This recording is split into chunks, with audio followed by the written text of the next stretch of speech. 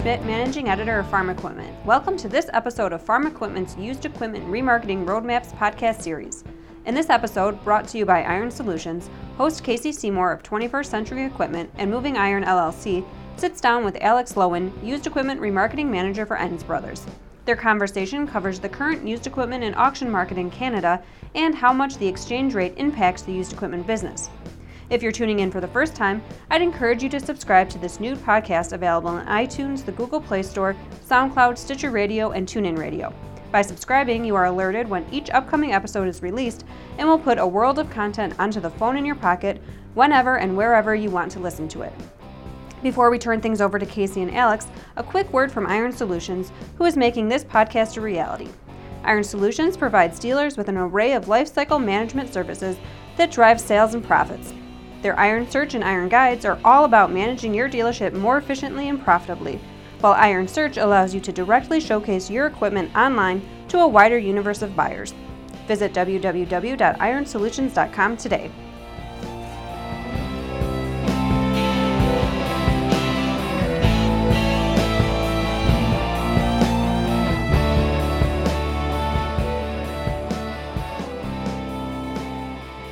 On this episode, I will discuss the Canadian equipment market with my guest Alex Lowen of Enns Brothers. I've known Alex for about 5 years and have a lot of respect for Alex and Enns Brothers and the way they do business. I think their processes are spot on, and I've learned a lot of tricks from Alex and the crew over the years. Alex, thanks for being on my podcast. Hey, my pleasure, Casey. All right, hey, so before we get started, I always like to get everyone's background and not only their personal background, but the background of the dealership. So give me a little background on Enns Brothers and Alex Lowen. Sure.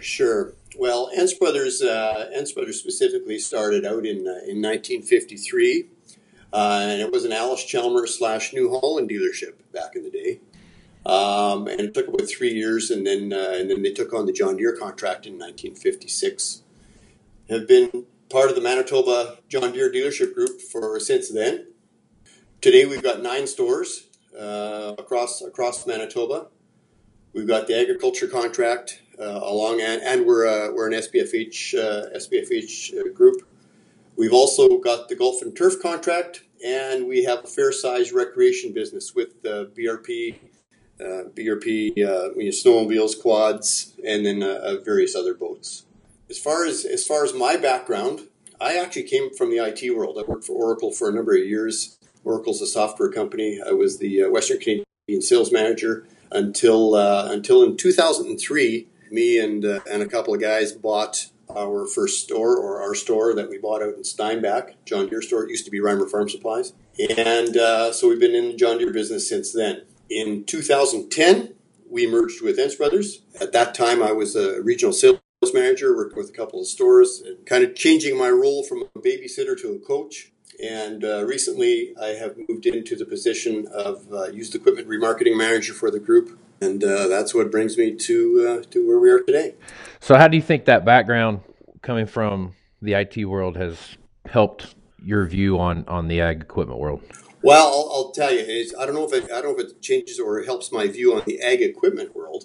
I mean, I don't know why it was, but I always wanted to own an ag equipment dealership. And as luck would have it, I got my way when we chased that down in 2002, 2003. I entered the IT equipment world because I wanted to make money. And back in the 80s and 90s, that was where you were. That's the kind of the career that you took in order to make money. And very quickly in 2002, or actually after year 2000, when nobody was buying software anymore, then it was time to move over. What I would say, however, is that my sales management experience within the IT world has carried forward into the ag world. Sales management is sales management. It doesn't much matter. You're dealing with people. You're dealing with customers, and trying to figure out how to sell something, trying to figure out how to add value, et cetera, et cetera. So, absolutely, I would say that my sales management experience was valuable coming into the ag equipment world. But I was dumber than dirt with regards to ag equipment when I came on board, other than we still had a farm and we ran equipment and all that type of stuff. So there was a steep learning curve that happened trying to understand the ag equipment itself.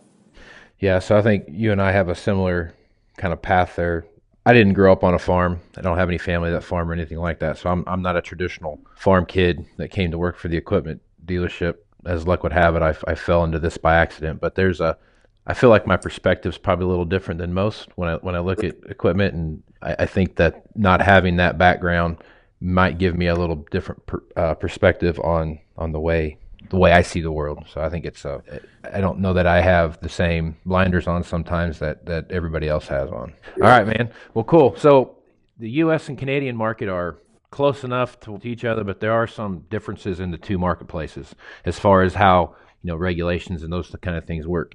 What are some of the biggest differences between those two marketplaces from your perspective as a Canadian selling to the U.S., as an American selling to the Canadian market? For us, it's very obvious is that the value of our equipment can change dramatically and quickly based solely on exchange rate. And that's something that you guys don't have to deal with, because the U.S. market is what defines what the value is, what the price is, and we have to follow. And especially given the visibility that every customer has now using the internet, we have to be so aware of what the exchange rate is and what the real value of equipment is. It doesn't matter how we booked it in Canadian dollars. We've still got to follow with price to the American market. So because of that, our customers are watching the same thing. Because the equipment values change so much depending on currency, and because the U.S. market determines the price or the value, we have to be able to react quickly, and our price lists. The price and value of our equipment changes. We watch it every day, and we change for our sales team what the price is based on the exchange rate. And that's because the customer is always watching the market via the internet, and we've just got to stay in line. Sometimes it's favorable for us to sell into the U.S.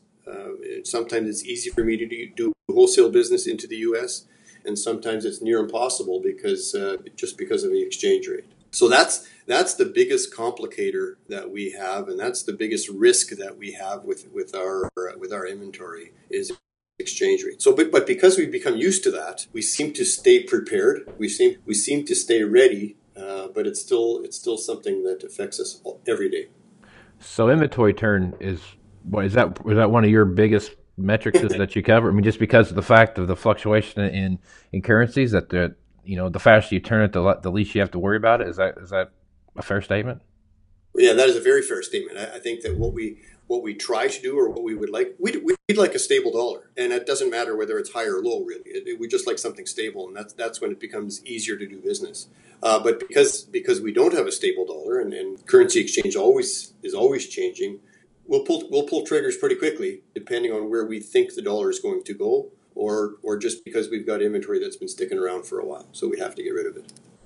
That's a whole new caveat. That would be that's just a whole new animal to take care of. So how did that work? When we were going through the slide that we went through, coming out of 14 into 15, and into 15 into 16, how dynamic was that for your business?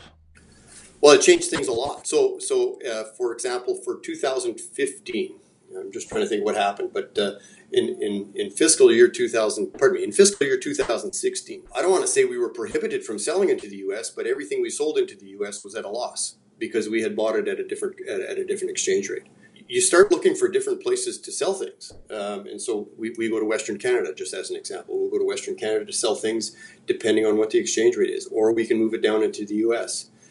For this year, for fiscal 2017, we've been doing pretty good, moving our wholesale inventory into the U.S. Mostly to other dealers and whatnot. But absolutely, exchange rate it's by far and away the biggest determinator as to where we're going to sell things. Wholesale wise, I'm just saying, retail doesn't much change things. I know I like to buy stuff out of Canada when I have the opportunity to do that because I can play that exchange rate thing and I can make $1 or $2 extra sometimes. Sometimes I get burnt doing the same thing, but there is that opportunity to make a little more margin when you're doing that, just by shuffling paper around. So there's some good opportunities there. So that same exchange rate issue, that's going to bleed over into the commodity markets as well, because that fluctuation of the price at the co-op for beans and corn or whatever it is that they're selling, that's going to be fluctuated by exchange rate as well.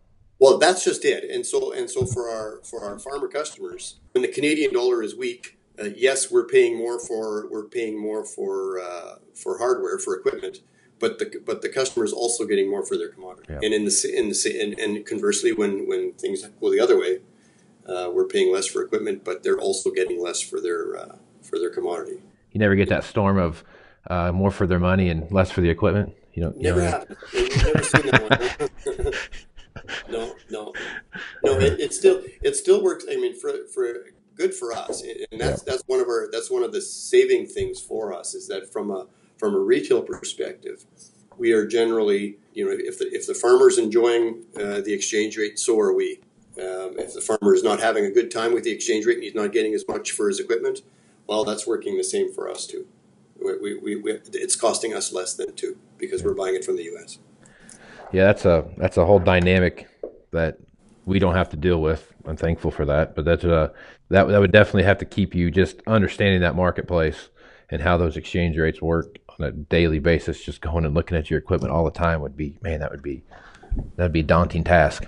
Okay, so obviously the growing season is going to be something that you're up against quite a bit, just because of down like in Kansas where I'm at, we have a pretty robust growing season. We plant wheat in the fall, and we cut it in the spring, and we go pretty much till October planting and cutting stuff. So how's that dynamic work for you guys comparatively? Yeah, so we do the same thing with the wheat, with the winter wheat. We'll get it done in fall, and then by late July, mid to late July, they're taking their winter wheat down. For the spring crops, we're usually done seeding by the end of May. Sometimes we're done early May, but for us, the wheat and canola harvest starts late July, early August, and then the small grains continue through August. Soybean harvest for us starts mid to late September kind of thing. Silage corn, we're taking it off in September. Grain corn, we're taking off in October, and sometimes as late as November. We don't take dry corn off. We've got to dry our corn down because we just don't have the growing season that allows it to get dry. From a hay perspective, our first cut starts mid-June, the second cut early to mid-July, and we very, very seldom get a third cut. So from a equipment standpoint, how many hours are you looking at on these machines that you say a four-wheel drive or say a combine or something like that? So a typical four-wheel drive or a typical field use tractor, whether it's a four-wheel drive or a row crop or a track or whatever the case is, would get between 500 and 700 engine hours in a year, and that's pretty much across the board. For a combine, that's been creeping up. We used to get, and it was as little as 5 or 7 years ago, it would be very typical for our guys to have 200 separator hours and 250 to 300 engine hours on a year. Now we're seeing that's been bumping up lately, and I would say now we've got a normal year for us on a combine is 250 separator hours and about 350 engine. And what's driving that? I think the guys are going with bigger combines and less of them. Okay. Yeah. Yep. So the S670, just as an example, it's not that it's on its way out, but the S680 has become for us, the Class 8 combine has become kind of the standard. And it used to be that even the Class 6 combine was a standard, and that's just not how it is anymore. We're seeing the same trend here that the S680 combine is becoming more of a sought-after machine, especially on the used market. Guys had an S670, traded in on S680. They want that capacity and that speed to get stuff done. And I think a lot of what we're seeing down here, just because of our weather patterns and the way they've changed, is that the planting window has gotten shorter. Still have the same amount of days. It's just that there's so much rain here of late to get that stuff planted. And then, especially with it being such a heavy wheat area, all that rain that you were getting during planting time has now fed over to wheat harvest time. And so trying to get those things done as fast as you possibly can, guys are going with bigger machines to get stuff done faster.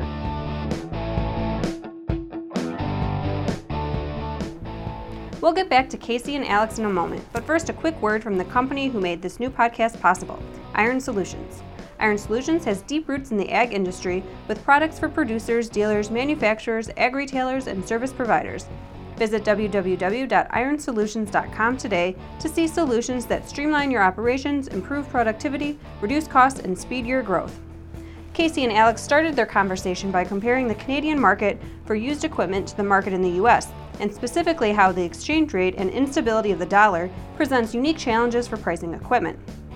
Let's get back to the program now and hear more about the local market Alex is working in, how farm auctions and online auctions are impacting Enns Brothers' business, leasing conditions in Canada, and Alex's outlook for future sales.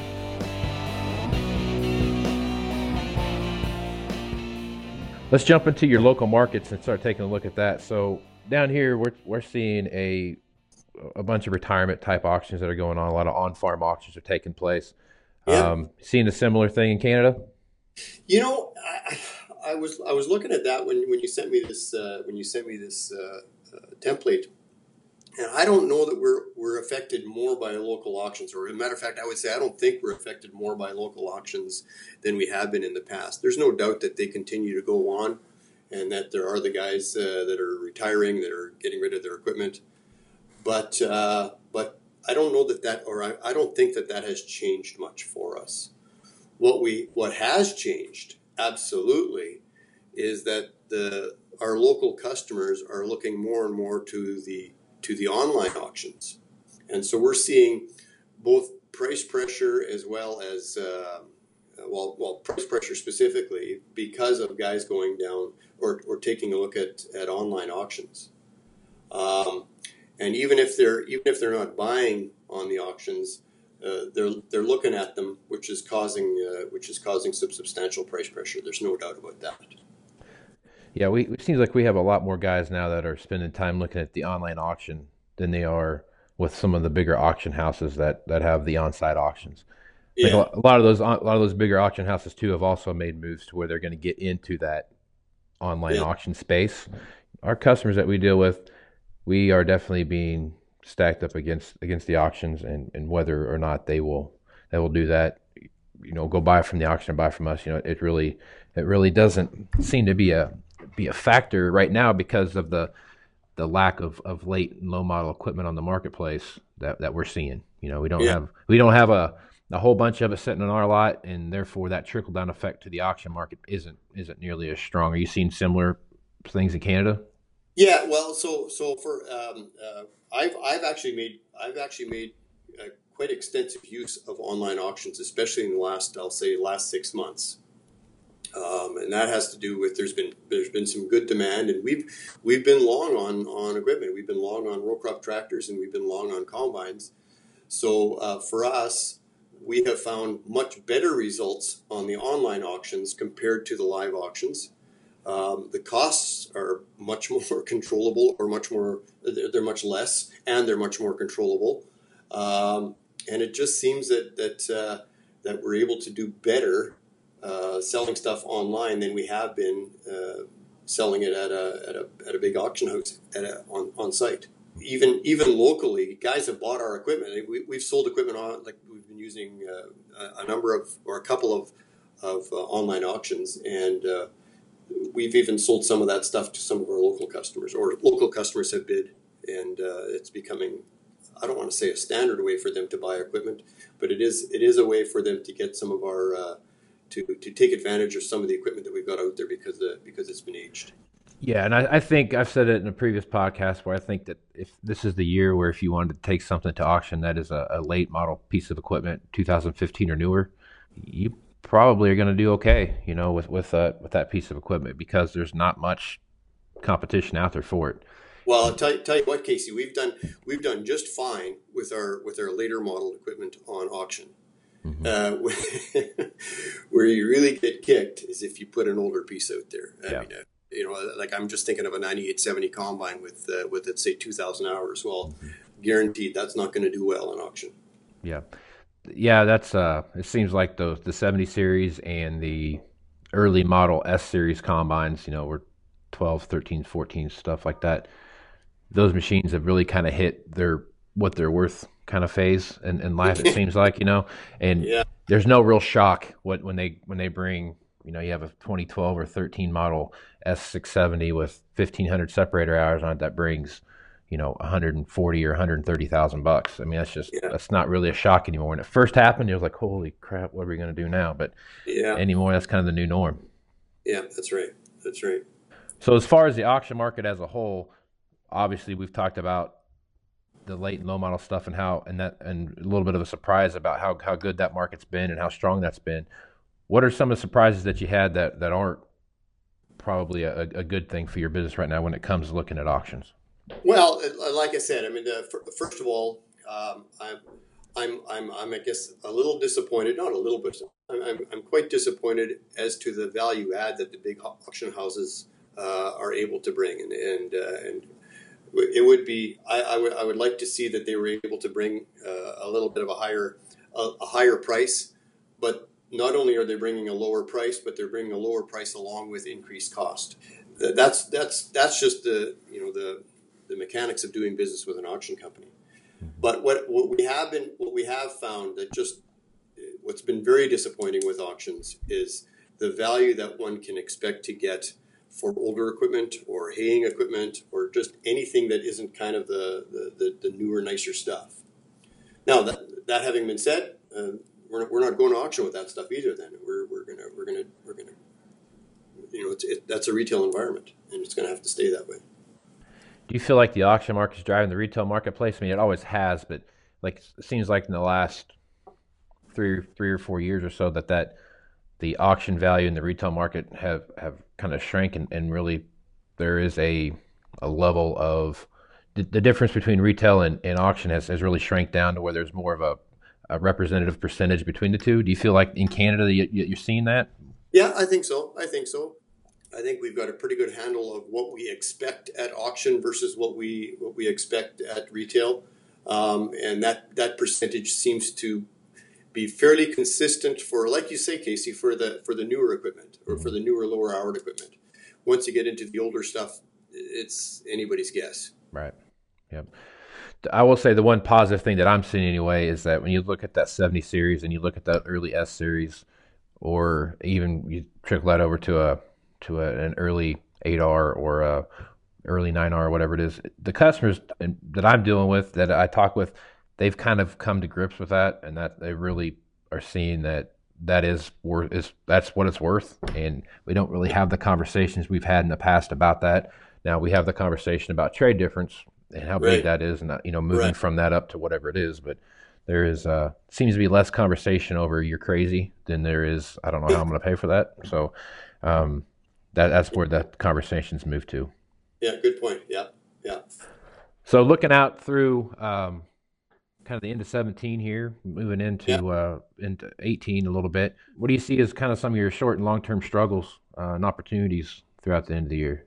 Yeah, so our challenge here in southern Manitoba is that we are long on grain combines, and grain combines don't move south. The U.S. market is looking for corn combines, and so we're long on grain combines, which are a more expensive combine than a corn combine, and we've only got one place to move them, and that's right here. So we don't have a trap door for them as much as some of the other equipment, and so that's the challenge. It's just making sure that the combines that we've got can move retail, because there's not a real good wholesale market for them anywhere else, and we're so we've just got to move them locally, and just like you said, Casey, just now, nothing new at all, but getting the customers to pay the bigger cash differences that are needed given the used market. Like you said, they are starting to come to realize that their trades are worth less too. There's no argument about what their trade's worth, but how on earth can we get the bigger cash differences that are needed? And that is absolutely the challenge. But that's nothing new. That won't be just short term. That's gonna continue. Yeah, forever, right? That'll go forever. When you look at that, and this is something that I've kind of transitioned my thought process into, when you're looking at that, I'm more focused on my area of responsibility now than I've really ever been. I know, not to say that I ever lost focus of that, but when guys had money, you really had to go out and make sure that you were competitive with the entire marketplace and not just what your neighboring dealers were doing, right? I'm looking at my 27 counties that we're covering and some outliers that we're covering, and I'm trying to maximize our used back into that area as much as we can, so we can maximize the park and service business and all the things that come along with that.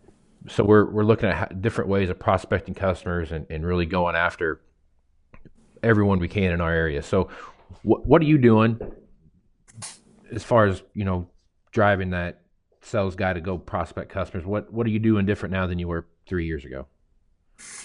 Yeah, well, I don't know if it's much 3 years ago, but I get your point there. I think we are starting to act as if the machinery, the equipment, is far more a commodity than it used to be, and we are moving to I'll call it a local services based solution on anything that we're doing. And what I mean by that is that when we sell a combine in our retail world, or we sell a piece of equipment in our retail world, we're looking at what are we providing around that piece of equipment in order to maximize some of the value, in order to maximize the reason why the customer wants to buy from us. So at Enns Brothers, we've got a brand offering called Total Farm Solutions. That brand, TFS or Total Farm Solutions, encompasses all aspects of what we're trying to work with our customer, including technology, including data, insights and analytics, like we help them with that, agronomy, optimization, fix and repair, water management, all that type of stuff. And we try to wrap that around our product to provide something that's unique relative to both our local competition and something that is unique relative to what's available for them when they buy on the internet or when they buy from a dealer far away. So just as an example, I think, well, I know that I've talked with you about this, Casey, but just as an example, if a customer buys an S680 from us or a newer combine, a combine that still has warranty, what we do is we've branded that combine as a Performance Plus combine, just as an example. And that customer, after he's bought that combine, is responsible for putting fuel into that combine, and that's it. We do all the fix and repair. We do in-field fixes and repairs. We do inspections at the end of the season. All the inspection, the work required, all that type of stuff is included when they bought that combine for the next 2 years. So the customer knows exactly what that combine is going to cost them over the next 2 years because we're taking care of all the maintenance, all the repairs, the optimization, making sure that machine stays up and running in the field. We provide something that is over and above what John Deere provides as a warranty, for example. And for example, if a belt goes, we replace belts in the field. So it's something that we've done in order to make sure that our customers recognize the product that they're getting when they're buying locally is a much different product than they're getting than just buying a combine. Let's say it's at auction or buying it at another dealer. We're trying to keep our used equipment local. We're trying to keep our used equipment in prime condition. And trying to keep our customers happy that way. And it has really helped us differentiate. First of all, it started helping us differentiate against our real competition, which is the other brand name dealerships out there. But even lately, we've been finding that it has really helped us when we're competing against the internet and making sure that our combines stay local and making sure that what we're providing for our customers is different than just hardware. Yeah, it seems like risk management and cash flow increasing cash flow is such an important part of the sales process right now.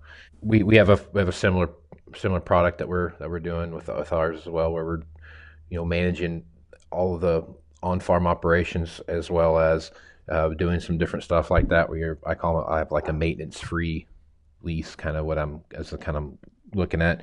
We're trying to take that machine, lease it, and then build in the cost of operation into that. Like you said, just putting fuel, paying their insurance, and paying whoever's driving it. That's really all I have to worry about, and driving that. So we're trying to do that. I don't know that we've actually got a good foothold with that yet, but we definitely are trying to manage customer risk as much as we can.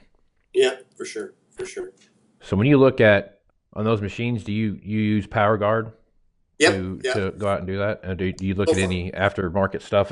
If you can't put it under PowerGuard, do you look at something different, or is that machine not eligible for that? If it's not eligible for PowerGuard, then we deem there to be a little bit too much risk for us, and so we won't sell it as a Performance Plus machine if it's not eligible for PowerGuard. But we have looked at some alternative providers for extended warranty. And we continue to look at that, but we have not moved forward with anything at this time.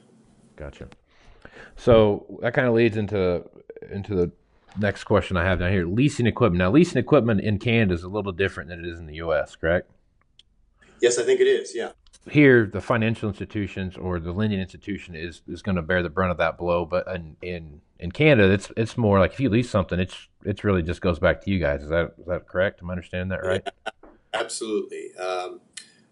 Lucky us as a John Deere dealer, we get to have recourse on all of our John Deere Finance or John Deere Credit, John Deere Finance provided financial vehicles, including leases. So that's been both good and bad, and I think mostly good. I certainly can't complain about it. On one side, it has caused us to be cautious in the past. It has caused us to make sure that we're on side when we do a lease, which has caused us to be able to flip those leases, midterm, because we've got the customer to buy down to a point, or because we've got the customer to pay down to a point where they've got some equity in the equipment, and it's much easier to flip them into a new piece of equipment, release them some equipment in the second, third, and fourth flip. While we've been cautious, at the same time, it allows us to get very, very aggressive on our leasing. We get aggressive, but at the same time, we've got to be very, very aware. So just let me give you an example. If I sell a unit or if I lease a unit today, I have to build into my lease the buffer or the margin to allow me to accommodate currency, like exchange differences 5 years from now or 3 years from now, whatever the term of the lease is. And the customer knows that. We've become used to being quite cautious. But because of being cautious, I don't think that we've ever got into trouble with leases because we have to be so aware of that. I'm going around in circles here, but we like leasing because it allows us to beat the competition. The local case dealer cannot provide a lease that is as aggressive as us.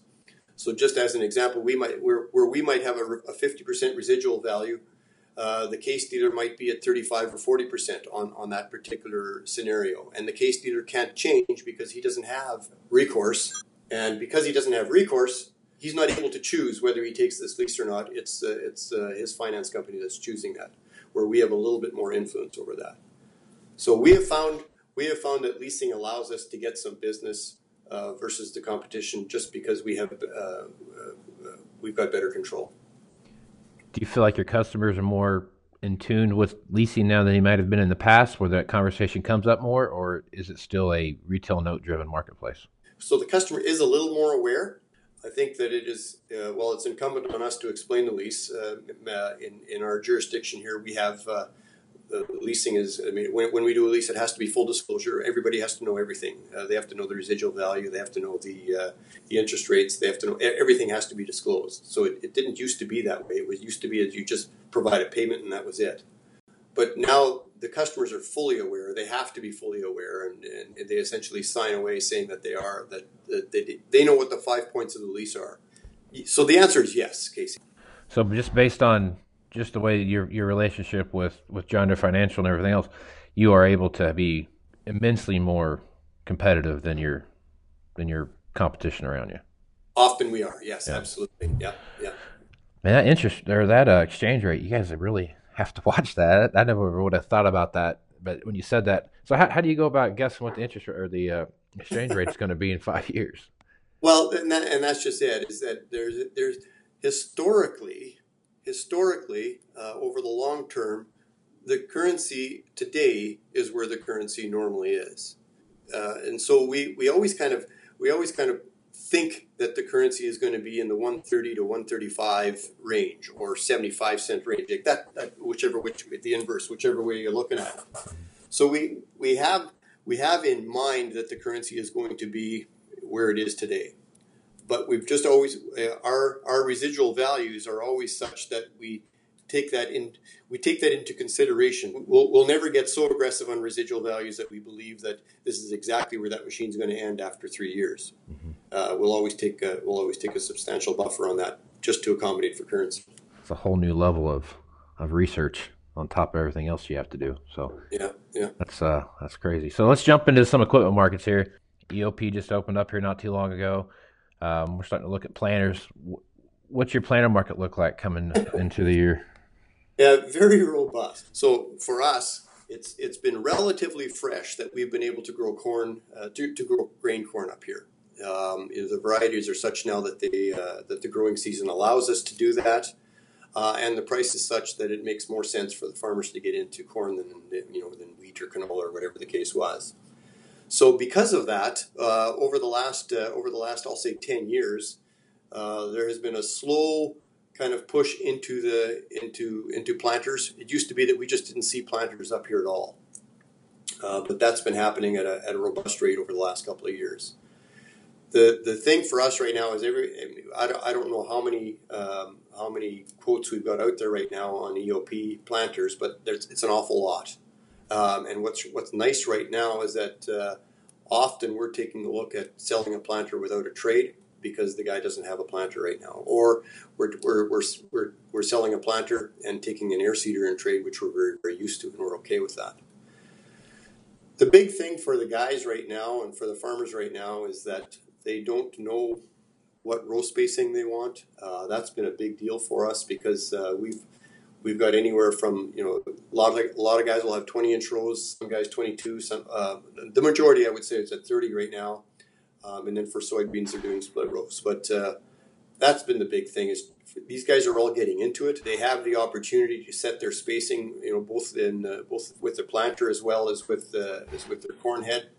So we're having a little bit of fun that way. We've got a couple of ExactEmerge planters up here. Guys are really, really liking them. And so there's always the question: do you want to go with a narrower ExactEmerge or a big normal planter? And that's been some of the choices that the guys are making up here too. How big are most of your planters? What size? How many rows? Usually DBs. So we'll do I don't want to say a small planter. A normal small planter would be a 16 row, but there's quite a few 24s, and then all the DBs. 60s, 90s, 120s, all of them. Actually, no 120s, 90s though. Yeah, okay. Good. No 120s. Is the ExactEmerge planter a guys kind of lean towards that just because of the planting window and try to get more planted quickly, or is that how's that mix work? Yeah, that's just it. Is that we've got guys very interested in the ExactEmerge, but like I said, is they seem to prefer going bigger and slower. Okay. Rather than narrower and fast. However, I mean, I think we've got one DB90 out there right now, and the guy's planting at 10 or 11 miles an hour all the time, and he's bragging it up. I would say that we've got some real good interest in the ExactEmerge. The guys really like what they're seeing. Right now, they would prefer to go big rather than spend the money on speed. Yeah, we've got one guy down here that I can think of off the top of my head that's got a 24-row ExactEmerge 1775, and he's planting like 72 acres an hour or something like that. So he's getting after it, man. So that's putting some seed in the ground. So sprayers, you guys you're a CAD dealer, so you have a kind of a standalone sprayer group.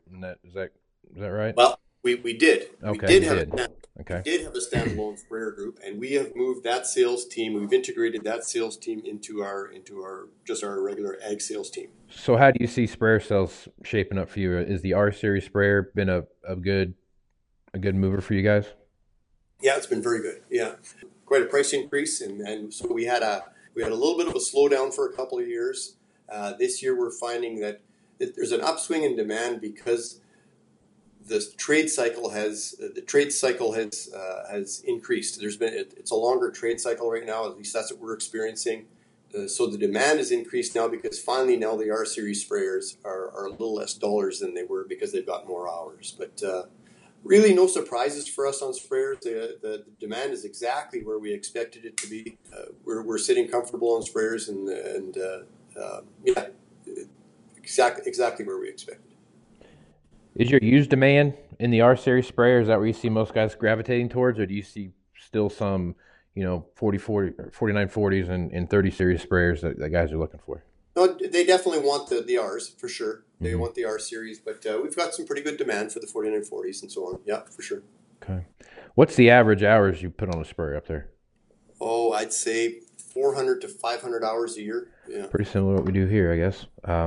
We're talking a farmer-owned machine, that kind of thing. We get to the yes. the bigger co-op stuff where it could be 800 to 1,000, just depending on who it is. Yeah, and we're seeing more and more guys. I mean, less and less co-ops and service providers, and more farmer-owned machines for sure. We're starting to see that too. There's getting to be a bigger trend, even as the economy has slipped, that their guys are looking for their own sprayer to use. It's just Yeah. Some of the stuff you got to spray pretty quick if you're gonna take care of it. So Yeah, exactly. that's where we're at. So 4-wheel drives, I would imagine, are a bigger segment for you than row crop stuff, just because of the space you're trying to cover and the size of your implements. How's that market look for you? It's actually doing pretty good, doing okay. We had pretty good uptake on the RX series, and we thought that was going to I don't want to say kill, but we thought it was going to have a bigger impact on the twin tracks or on the RTs. We still have really good demand, or pretty good demand, for the 9RTs. We're a little long on them, but not as much as we thought we would be. But we continue to see reduced demand on real 4-wheel drives, on wheel tractors.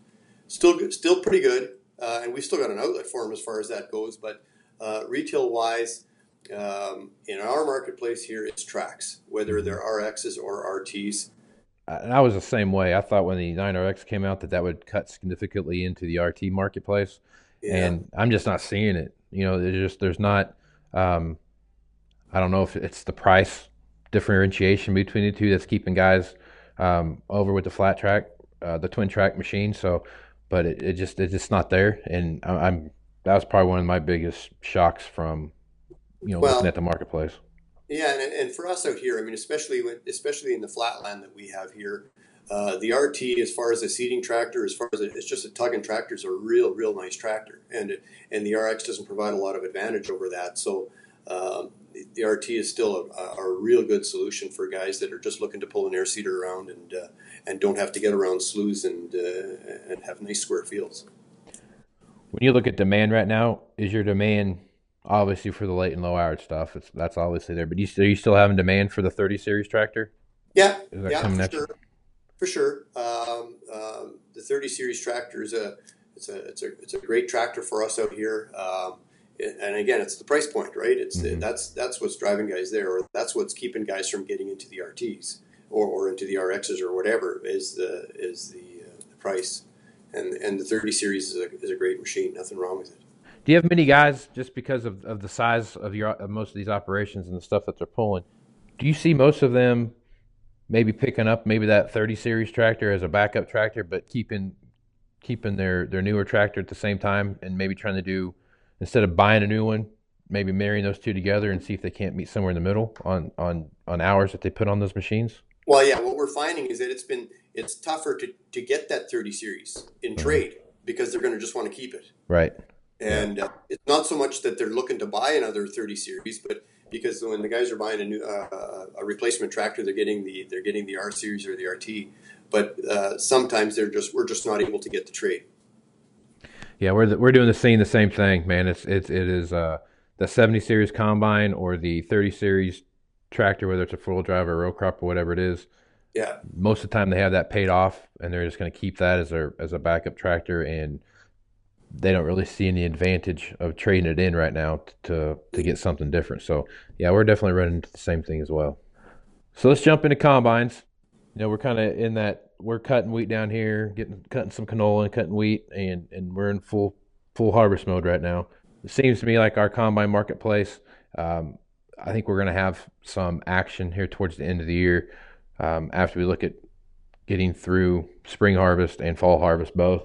That going to the end of the year, there could be some opportunity to sell some combines. What are you seeing up in your neck of the woods?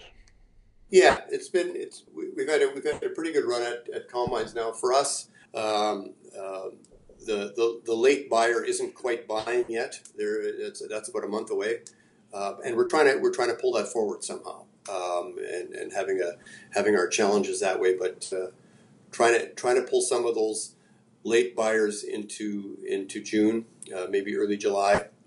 For us, I mean, like I said earlier, the S680 or the Class 8 machine has become the standard. There has been I'll say a slow trend towards moving to the larger machines as guys are chopping straw. I think the guys are getting Well, I know the guys are getting real tired of waiting for the balers to come and take their straw, so they're just incorporating their straw back into the field now. And when they want that capacity, then they need to move up to a bigger machine to run that straw chopper. In one way, an advantage for us is that for us, most of our combines that we bring in right now and that we sell retail have that tough small grains package, and that's a real must for our guys. It provides extra capacity. It's a smoother combine. They can get later into the night, and so the guys are looking for that machine up here. So the retail customers are looking for that machine. So for us, it has stopped or at least slowed the customers from looking in the U.S. market because the U.S. market is so full of corn combine. And at the same time, it prevents us from being able to move those machines elsewhere. They become very local, which is fine. We're like I said earlier, we've got to learn how to retail through them. More and more, our guys are, well, it doesn't have to do directly with the combine, but more and more, it used to be that all of our canola was done with a windrower. We'd take it down with a windrower and let it dry out or let it ripen in the swath, and then take the canola with a pickup.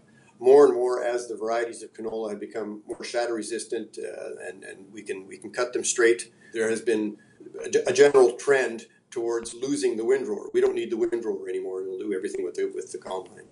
I mean, are you seeing swathers pile up on your lot, or how do you combat that? Yes, to be blunt, yes. Yeah. So I will say, for me personally, I have sold more swathers into Kansas this year than I have into Manitoba. Shame on you. Yeah, exactly. Yeah, we cut canola down here, and we're still using the swather to lay it down, and then a pickup head to pick it up. And I have not heard too many guys talk about that direct cut thing, so I'm sure that'll be something I'll need to pay attention to moving forward. How do you think the new S700 series combine is going to impact the marketplace as far as from a used equipment? You know, we're curious about that too. Obviously, there's not a lot of guys that are real excited for all the technology or for the additional technology that's coming on the new S700 series. At least that's not what we're hearing so far. Mm-hmm.